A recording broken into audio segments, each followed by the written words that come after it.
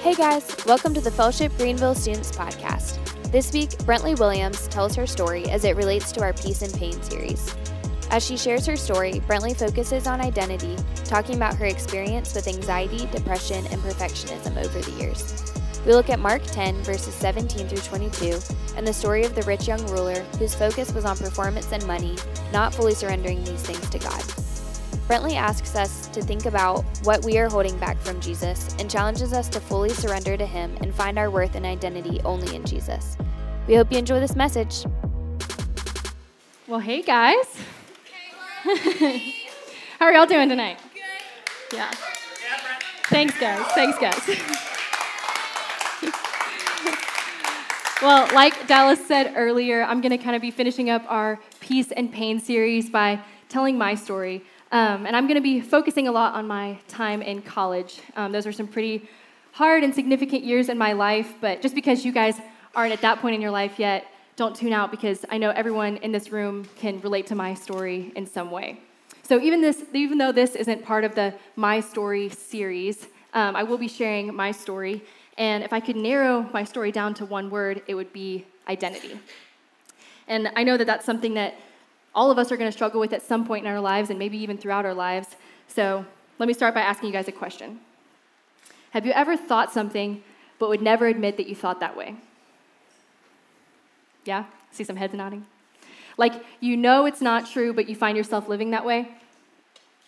Well, let me ask it in some other words. Have you ever believed something but caught yourself acting in the complete opposite way? I'll give you guys an example. So say someone came up to you and asked, do you watch too much TV? You might be like, no. But then you realize that you spend hours staring at a screen to the point that Netflix asks, are you still watching? Yeah? Maybe here's a more serious example. If someone came up to you and asked if you worry a lot, I think a lot of us would be like, no, I don't worry. But you guys find yourself thinking, am I going to find a friend at school? What am I going to do after high school? What if I don't make the team? Where am I going to go to college? What if I don't find a relationship? What if this relationship doesn't work out? Can you guys relate to any of these? Yeah?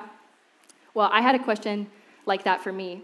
And that question, if you guys had asked me before college, could you earn more love by your performance? Would God love you more if you did better in school and at work and in life? If you guys asked me that question straight up, I'd be like, no way, I know that's not true.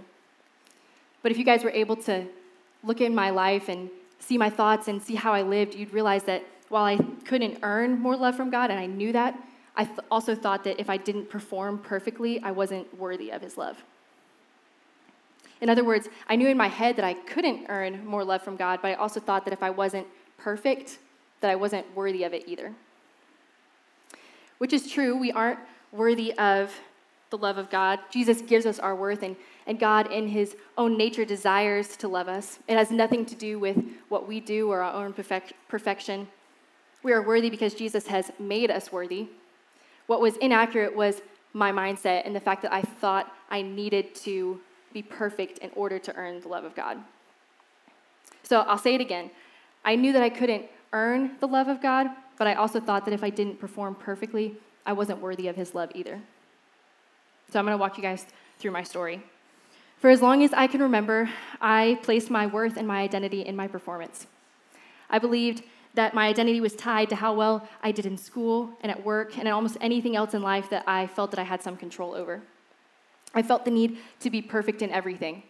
In sports, I would beat myself up if I messed up even in the smallest way. At home, at jobs, and especially in school. That was the big one for me. I would definitely describe myself as a perfectionist. If I got a 98 on a test, for example, it wasn't enough. I would beat myself up over those 2 points, and that's what I would dwell on. Now, there is in some way a healthy view of like trying your best, right? But I was taking this to an unhealthy extreme. I was taking it way too far. This perfectionism also affected how I saw and received love and grace. And the reality is I didn't let myself receive love and grace if I wasn't perfect. I was upset at myself if I wasn't perfect. I thought maybe my family wouldn't be as happy with me if I wasn't perfect. I thought my teachers and coaches and bosses might love me more if I was perfect, and I thought that God wouldn't give me, or I couldn't accept God's love if I wasn't perfect. And guess what? If y'all haven't figured this out yet, I'm not perfect, and neither are you guys. None of us are. So I was basing my identity on what I thought of myself, what I thought other people thought of me, and on something that I was never going to be able to reach. So this resulted in a lot of my anxiety coming to the surface. In addition to all the anxiety, the byproduct of all of my perfectionism and my view on my identity was a very low self-image of love and grace, an unhealthy social life, and a high sense of self-criticism. When my freshman year of college pushed me out of my comfort zone and made it even harder for me to be perfect, my resulting thought process was, okay, well, now I'm going to try even harder. I'm going to try even harder to earn the love and feel loved. I thought that the only way I could feel worthy of love and find my identity was by making 100 on all my grades. All right, not just A's and B's, not just A's. I had to do 100. I had to do it all. I had to be perfect. So if there was optional reading, did it. Anything extra credit, did it. Spend hours in my professor's offices, yeah, did that too. I did everything, and my life became consumed by doing everything I thought I needed to do to be perfect in school. So I ended up staying up later and getting up earlier. I spent less time with people and less time taking care of myself. I remember studying for one of my finals for 30 hours. I remember counting up the hours, yeah. And that wasn't like a irregular occurrence for me, guys. That was a regular thing for me. I even remember making myself feel guilty if I spent more than about 20 minutes eating, okay? Now, I get that sometimes if you have a big project coming up, you might not get to sleep in as much as you want, and you might not get to hang out with your friends as much, but this was becoming my everyday. This was every single day for me.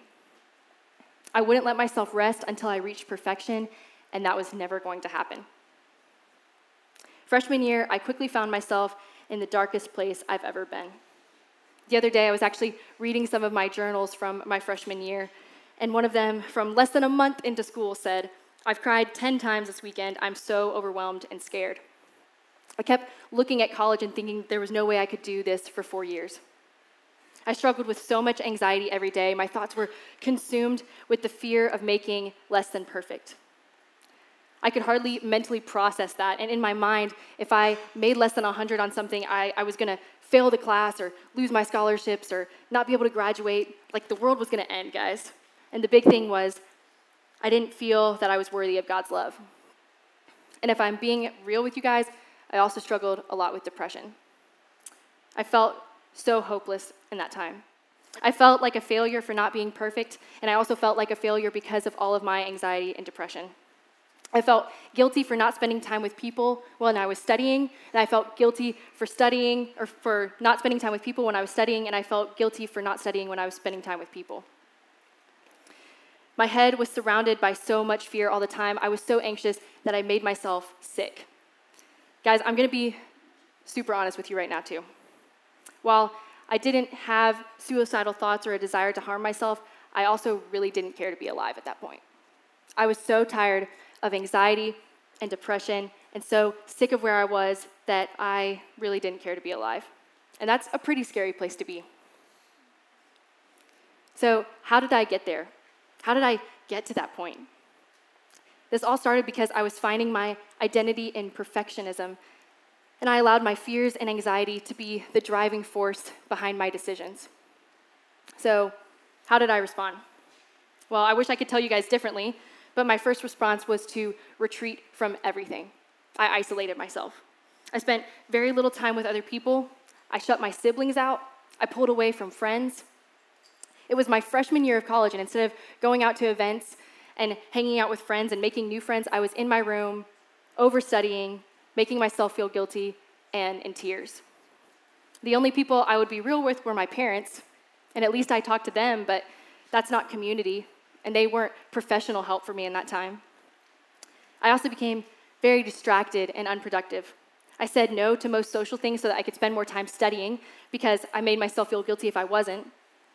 But if I was studying, I felt so guilty that I wasn't spending time with people or even taking care of myself. So most of the time I set aside to study, I ended up crying, and my fears and anxiety dominated my thoughts. I was living in fear. I was living without joy. I wasn't in community, and I wasn't taking care of myself. I really did try to fight it, but I was doing that on my own strength. And some days were better than others, but this darkness lasted the entire first half of my freshman year. Eventually, I went home for Christmas break, and when I got home, I decided to journal and just kind of reflect on the last semester.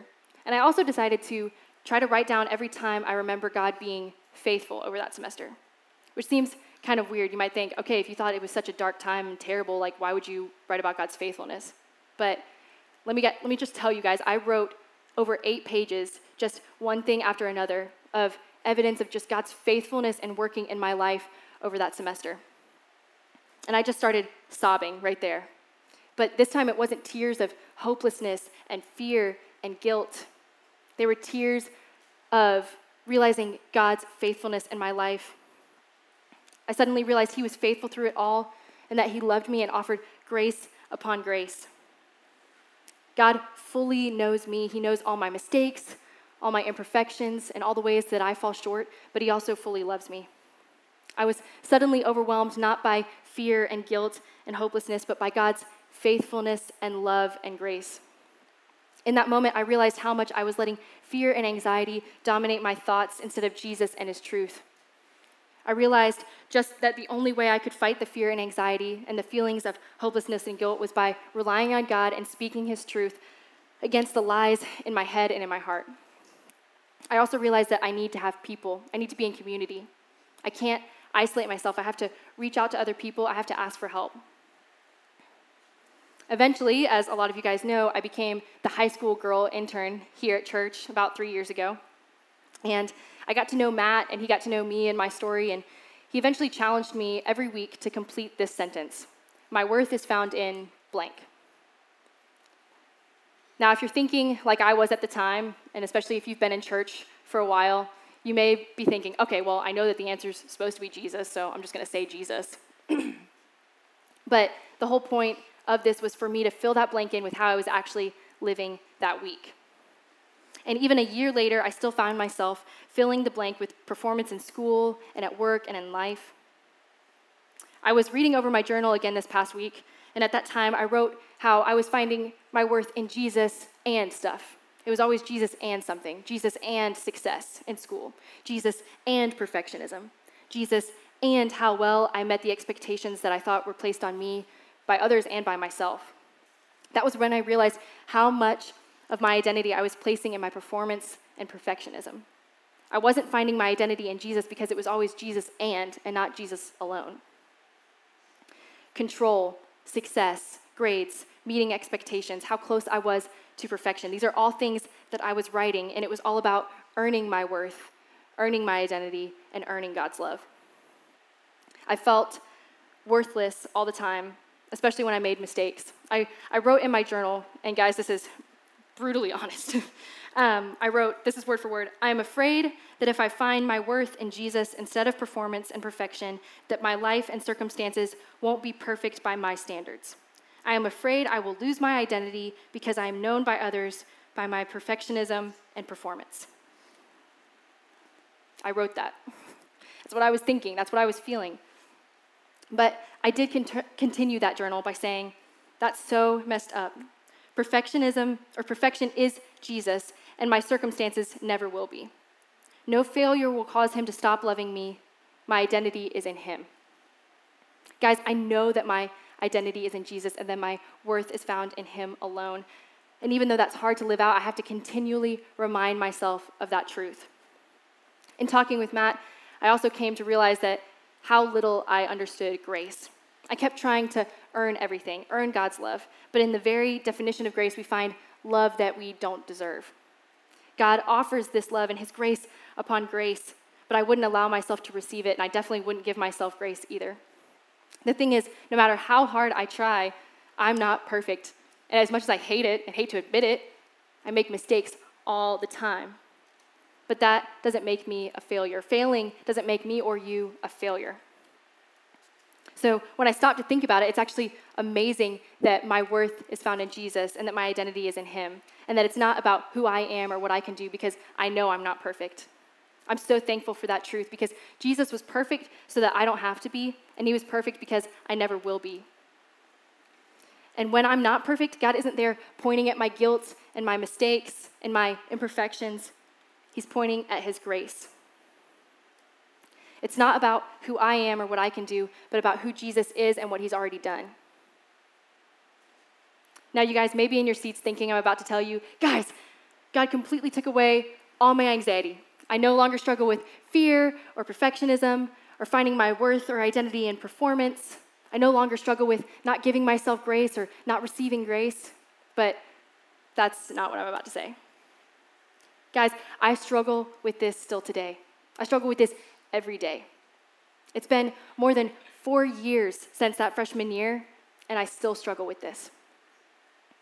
Just as I know many of you guys struggle with worry, anxiety, depression, loneliness, finding your worth and identity in what other people think, maybe finding your worth and identity in your performance, and maybe even perfectionism, like me.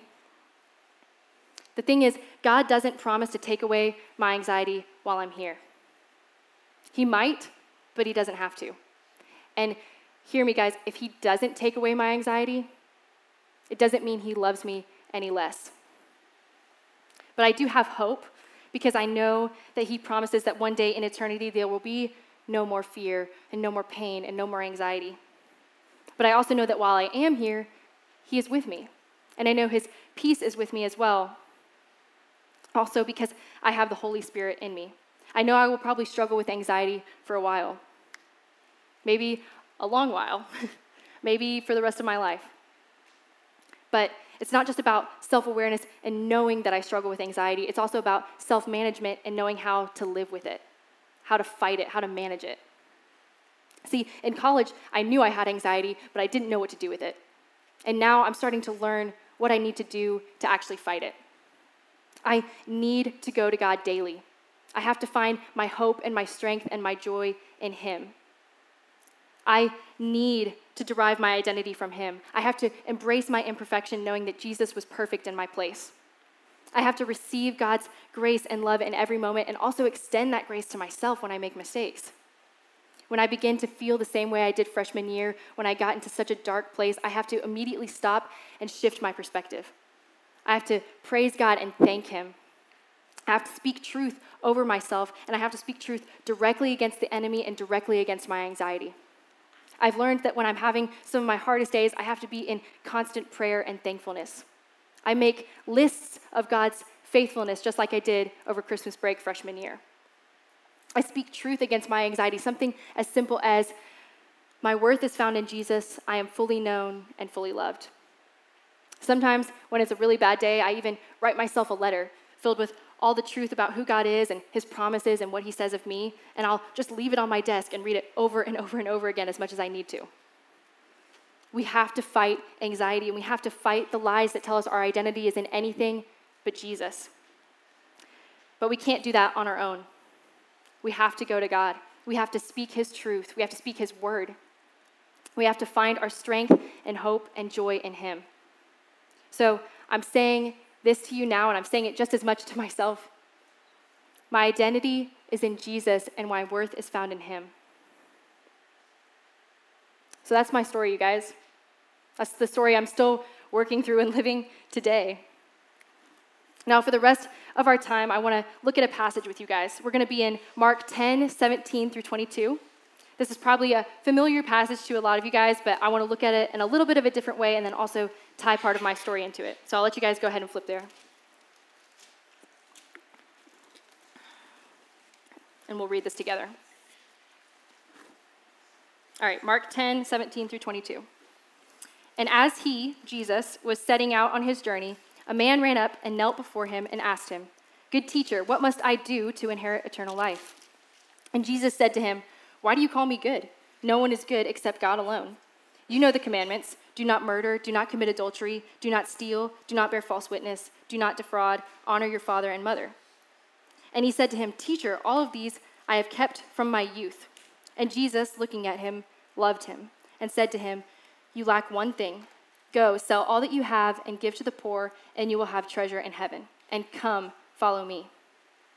Disheartened by the saying, he went away sorrowful, for he had great possessions. So I kind of want to break this passage down with you guys. Let's start with the young man's question. He asks, what must I do, right? So from the start, we see that his focus is on performance, and his philosophy is basically, if I perform well, I will inherit eternal life. Here we see that he relies on his self-righteousness instead of just trusting in Jesus for eternal life. He has a works-based idea of salvation, and he's trying to earn it. Jesus responds, why do you call me good? No one is good except God alone. What he's saying is that the young man can't address Jesus as good until he's ready to acknowledge that Jesus is God. So Jesus is basically asking, are you calling me God? But he doesn't give him time to answer quite yet. He continues his response by working with his list mentality. We can see that the rich young man is a box checker.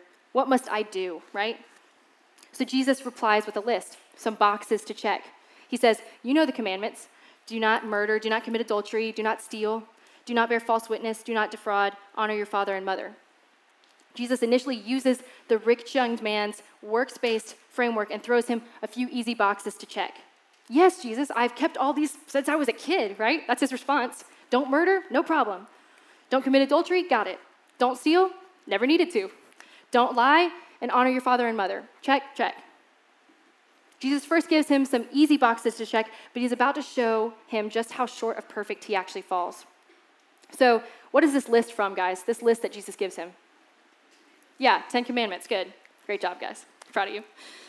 Jesus is using a familiar list and a familiar context to get to the heart of the problem, which is the young man's heart. He uses the Jewish context. Everyone in Jewish culture is going to know this list, the 10 Commandments, right? However, this list is not complete. Jesus leaves off a few of them, right? One of them is, you shall have no other gods before me. Another one is, you shall not covet. So he leaves off a couple of them.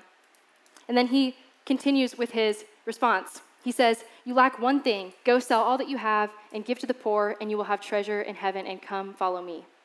In Matthew's account of the story, Jesus says, if you would be perfect, go sell what you possess and give to the poor, and you will have treasure in heaven, and come follow me.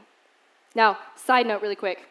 This passage does ask, Jesus is asking the man to go sell everything, but it's not saying that every Christian needs to go sell everything that they have, okay? The focus of this passage is that our focus would be on God, and that our hearts would be focused on him, and that we would yield our possessions to him. But Jesus knew that this was the rich young man's problem, right? He knew that this was what he was holding back. So the young man, he wouldn't do it. He loved his wealth more than he loved Jesus. Instead of trusting God with everything, he wanted his riches. So he actually fails the first commandment, you shall have no other gods before me.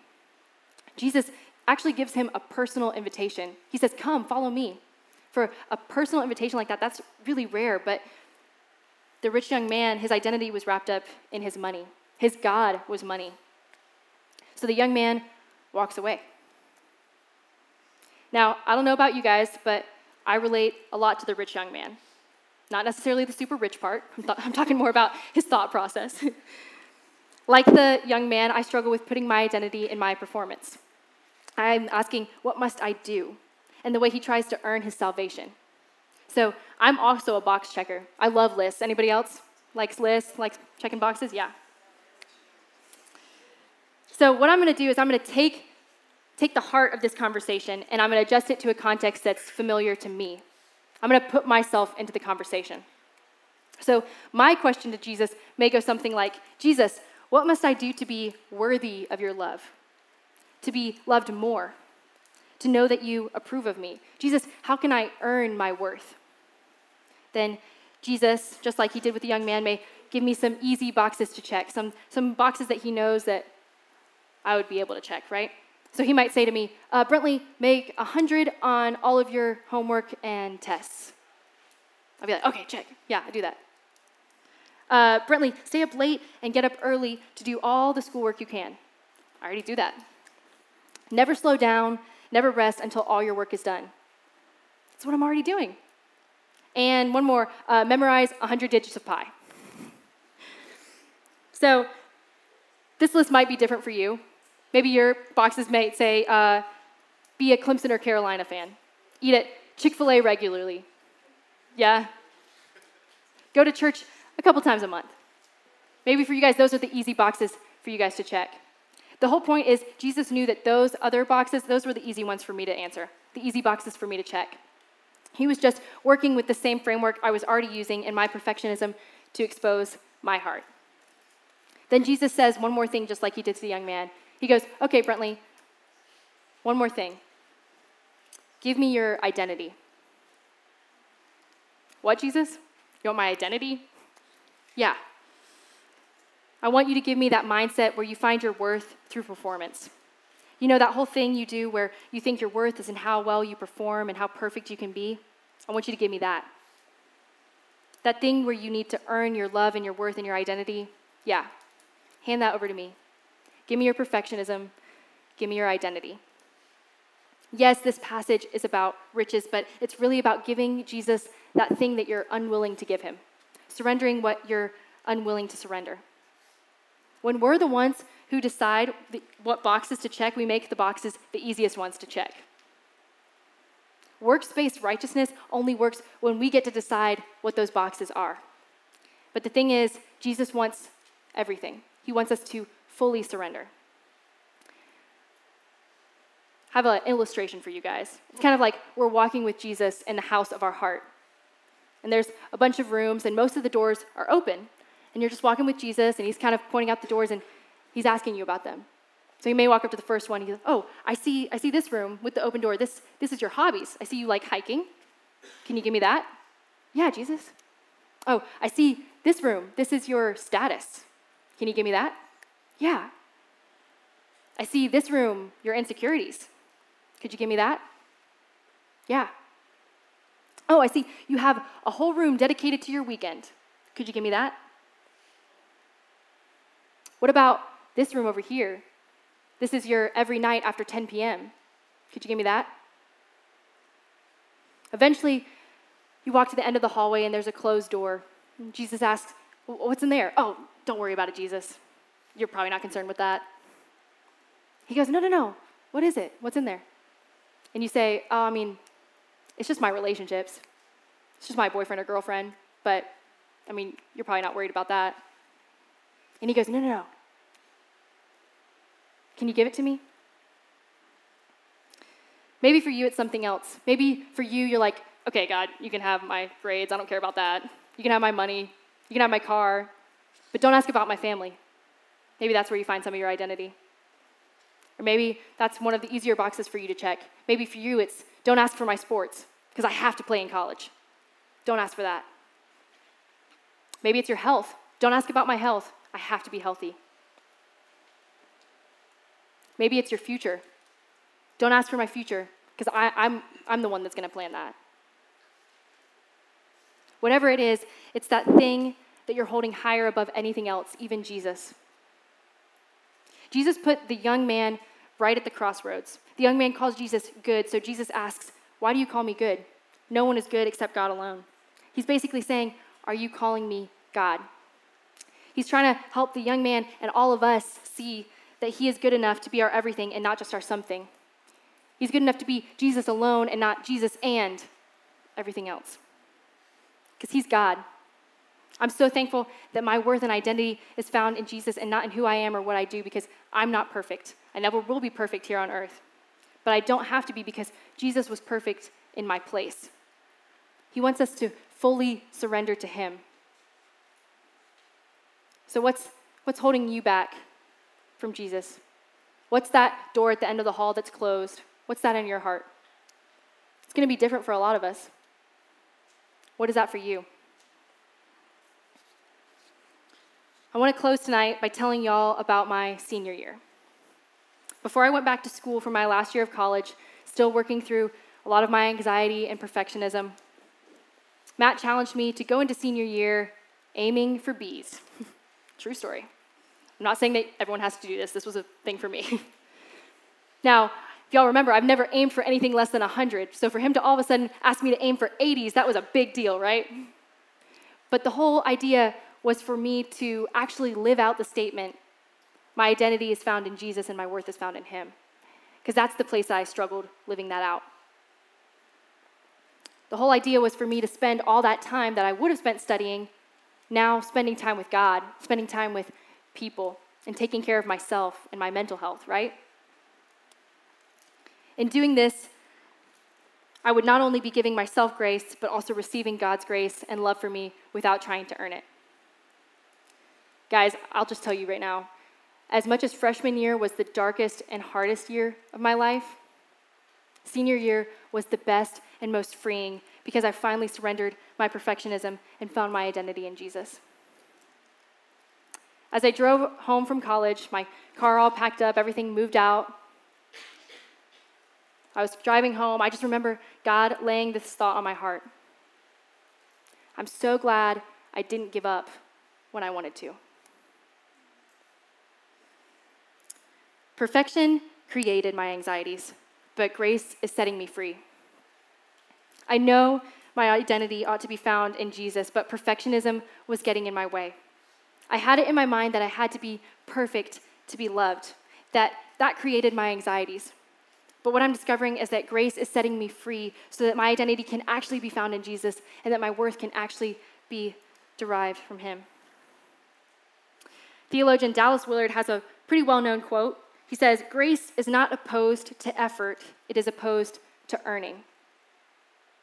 I'm not up here telling you guys that excellence and doing well in school and trying is a bad thing. If you guys are making 100, I'm not trying to call you out. What I'm saying is that it's our mindset. If you're doing that because you're trying to earn God's love, just like I was, that's not right. That's not what grace is about. Perfection created my anxieties, but grace is setting me free. I am fully known and fully loved. My identity is found in Jesus, and my worth is found in him. Let's pray. Dear Lord, thank you so much for this time here with high school. Thank you for your love and for your grace. Thank you for your faithfulness in our lives, Lord. Please help us to surrender that thing that we're trying to hold back and that thing that we're unwilling to surrender. Please help us find our identity and our worth in you and in you alone. Lord, thank you for these students, and thank you for your love and your grace and your faithfulness in our lives. Amen.